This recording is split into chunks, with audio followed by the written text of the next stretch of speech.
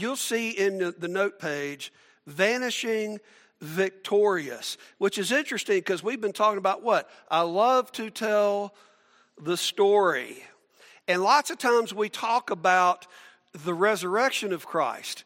And sometimes we don't spend an awful lot of time on this one section of Scripture. But I want you to imagine for just a moment being there that day when Jesus disappeared into the sky. Vanishing in victory. How would you feel? Would you be confused or astonished? Would you feel abandoned, surprised, joyful, scared? Would you stand there and stare into the clouds trying to grab that one last glimpse of his glory? Would it be maybe a moment where everything suddenly made sense? Let me ask you this. What did that moment mean to his disciples? I can tell you this. That moment became the central theme of their preaching. The kingdom of God has come. It's interesting, the Jews never tried to explain God. You go all the way back to Torah, you go back to beginnings, you go back to Genesis, and it starts by saying, in the beginning what? God. In the beginning, God did something. They don't try to explain his origin, where he came from, really who he is. They recognize him by character traits. Most of the names that are used for God are talking about some portion of his character, not talking about him directly. They never tried to explain God. And the New Testament never tries to explain Jesus. I mean, yeah, we have this virgin birth, but how did that happen? We see the miracles. How did that happen? We see him raising people from the dead. How did that happen? And his ascension. But there's never an attempt to explain how God did it, either in the Old Testament or in the New Testament. Matthew, Mark, and Luke all have some mention of Jesus' ascension, yet the ascension itself is cloaked in mystery, just like Jesus' birth and most of his life. Even his crucifixion. Do you realize Scripture doesn't describe that? All it says is he was crucified. There's no real detail. We just know that it happened. Now, when we're looking at the ascension, the most complete picture of this that we have of that particular day is in Acts 1. Read along with me. It's a little bit long, but stick with me. In my former book, Theophilus, which is God lover, that's theos, God, and phileo put together, or phila, okay? God lover. I wrote about all that Jesus began to do and to teach until the day he was taken up into heaven after giving instructions through the Holy Spirit to the apostles he had chosen. After his suffering, he showed himself to these men and gave many convincing proofs that he was what? He was alive. He appeared to them over a period of 40 days and spoke about the kingdom of God. On one occasion, while he was eating with them, he was doing what? What does that mean? In the body, yes.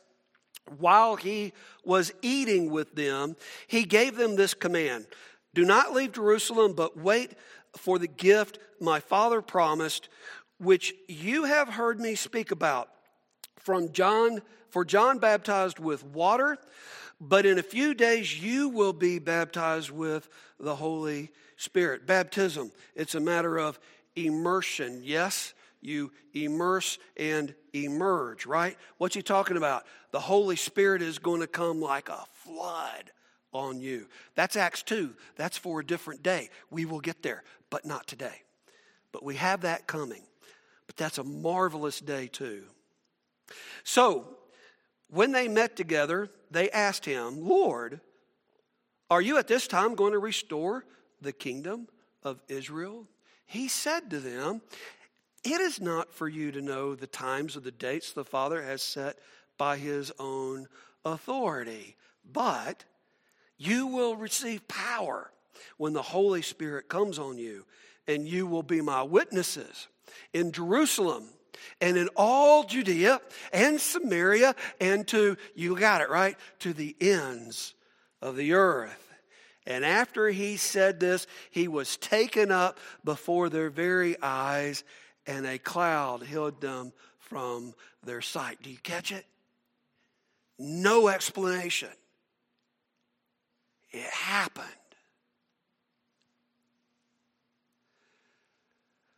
They were looking intently up into the sky as he was going. And suddenly, two men dressed in white. What are we thinking about? Angels, heavenly messengers, stood beside them. Men of Galilee, they said, why do you stand here looking into the sky? This same Jesus who has been taken from you into heaven will come back in the same way you have seen him go into heaven. That's your memory verse for today. Then they all returned to Jerusalem from the hill called Mount of Olives, a Sabbath day's walk from the city. You see, that ascension had a profound effect on the disciples. You see, up until that moment, it seems like the disciples are puzzled. Mark paints this picture of them as Jesus is teaching them, sometimes getting it, but oftentimes not, in wondering what's going on. But after the ascension, they worshiped him. Luke 24, we read, then they worshiped him and returned to Jerusalem with great joy. And they stayed continually at the temple doing what? Praising God. Filled with joy and worship. Picture this. Your best friend, your mentor, leaves for good. Would you be upset? I bet you there'd be some crying, there'd be some hugging necks. In fact, John 13, we read through there, 13, 14, 15, 16, this is what? This is upper room, right?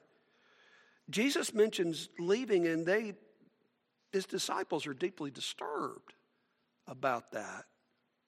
Yet when he did leave, you know what the response is? Joy.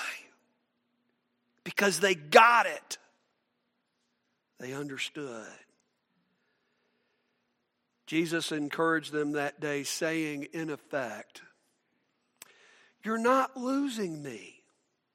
I am going to be with you in a different way when the counselor, the encourager, the Holy Spirit comes upon you. You see, Jesus' emphasis in that time before the ascension was on what they would gain when he was gone. His resurrection and ascension eased their fears and confirmed that he was God made flesh. It convinced them that he was who he said he was. He died to forgive them of their sins. And they knew he was dead. Because in Georgia, that's a 2-syllable word, right? Dead. They knew he was dead. And they knew he was raised. And they knew that he had victory over death. And they could trust him. And that day, that departure, brought them joy. The benefits of the ascension are many. We look over in Hebrews 10:12, we read, when the priest had offered for all time one sacrifice for sins. Who are they talking about? Talking about Jesus in his role as priest. He sat down at the right hand of God. What are they saying? He returned to God's holy throne room.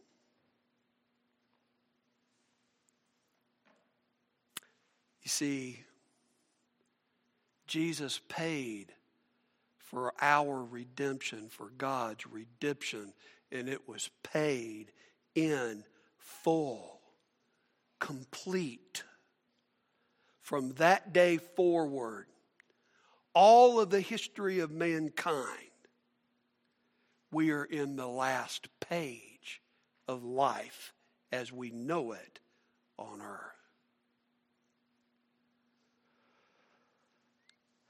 Romans 8:34, Paul says, Jesus Christ, who died more than that, who was raised to life, is at the right hand of God and is also what?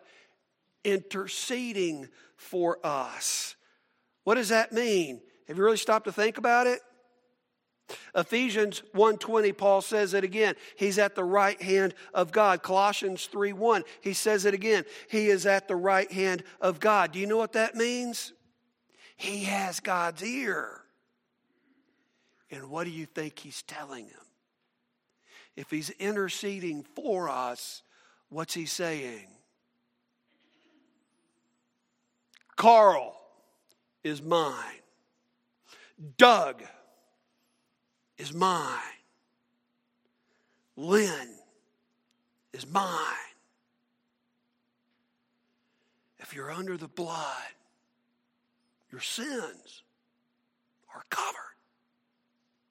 It's paid for. It's complete. His half of covenant, 100% grace. Our half, 100% devotion. I don't know about you, but I might start preaching here in a minute. 1 John 2, we read this. My dear children, I write this so that you will not sin. But if anybody does sin, we have one who speaks to the Father in our defense. Jesus Christ, the righteous one. He is the atoning sacrifice for our sin, but not only for ours, but also for the sins of the whole world. Any who would claim him as Savior. He's defending you before the Father.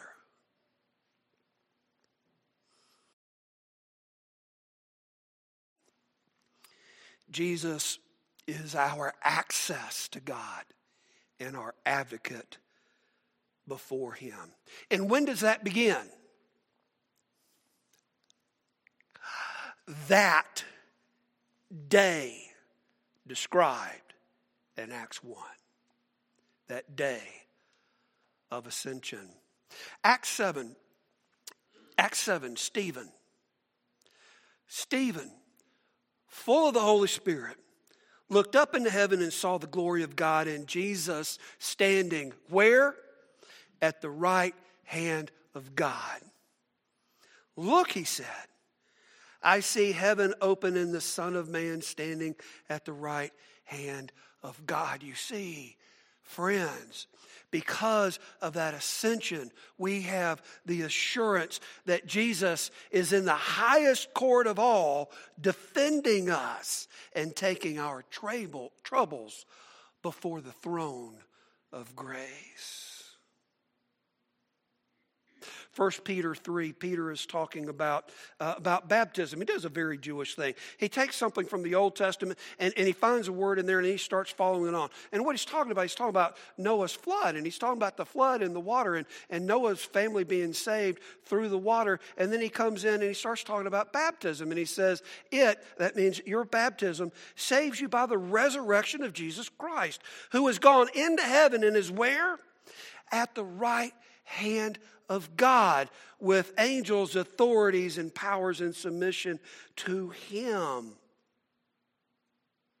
You see, when he ascended, his eternal reign over all enemies has begun. Jesus, the Christ, King of the universe, and Satan can't do anything about it. What Satan can do is tempt you to forget about Jesus, our King. He can tempt you to forget that he is in the throne room and he is not accusing us but defending us.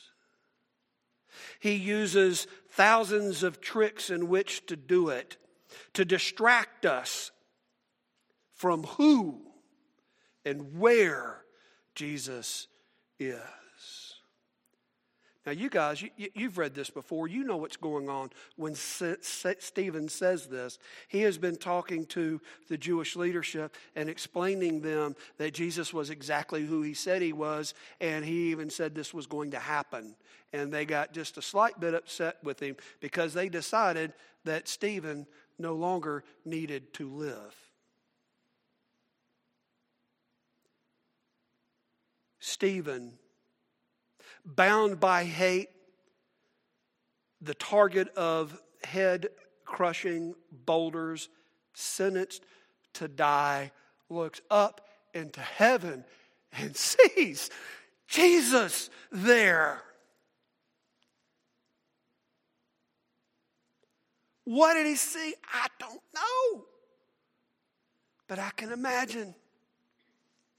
Hang on. Just a little longer. Hang on. And that momentary searing pain that he felt in his death was taken over by understanding the glory that he was about to have the opportunity to go hug his Lord and Master.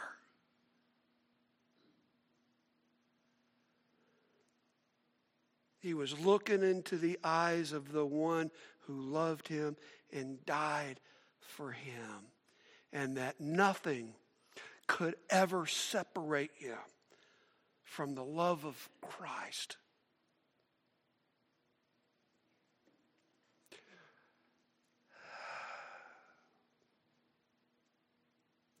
And friend, he's waiting for you. Nothing Satan has ever done or ever will can change that fact. He is waiting for us to join him. This event, this thing with Stephen, is significant to all Christ followers because it settles our fears about death and dying. It settles our fears when people try to silence us and silence the spread of the gospel, of good news, of forgiveness, that our Creator wants a relationship with us. And men may silence the messenger, but they will never silence the message. Jesus' resurrection is the central teaching of those first followers, written into the very fabric of the New Testament. And when Jesus ascended to be with the Father, his Spirit came back to fill his followers and empower them to spread that good news of God's grace. And it spread like wildfire rushing down the side of a mountain of time, fueled by wind, by ruah, by the very breath and the Spirit of God. Christian siblings, that's good news. Tell somebody.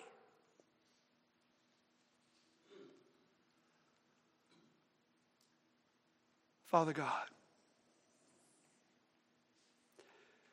we thank you so much for a story worth telling, a story that transcends time itself. And we thank you, Father, for the encouragement that comes from knowing that you are near, that even though Jesus left physically, that you yourself, not in the form of man, but in the form of your Spirit, have come, and that you have promised to indwell those who seek that relationship with you, and that we never have to walk through life alone. As we face our trials, Lord, as we face sorrows, we thank you that we can face it with the hope of knowing that Jesus is coming back. And it's in his name we pray. Amen.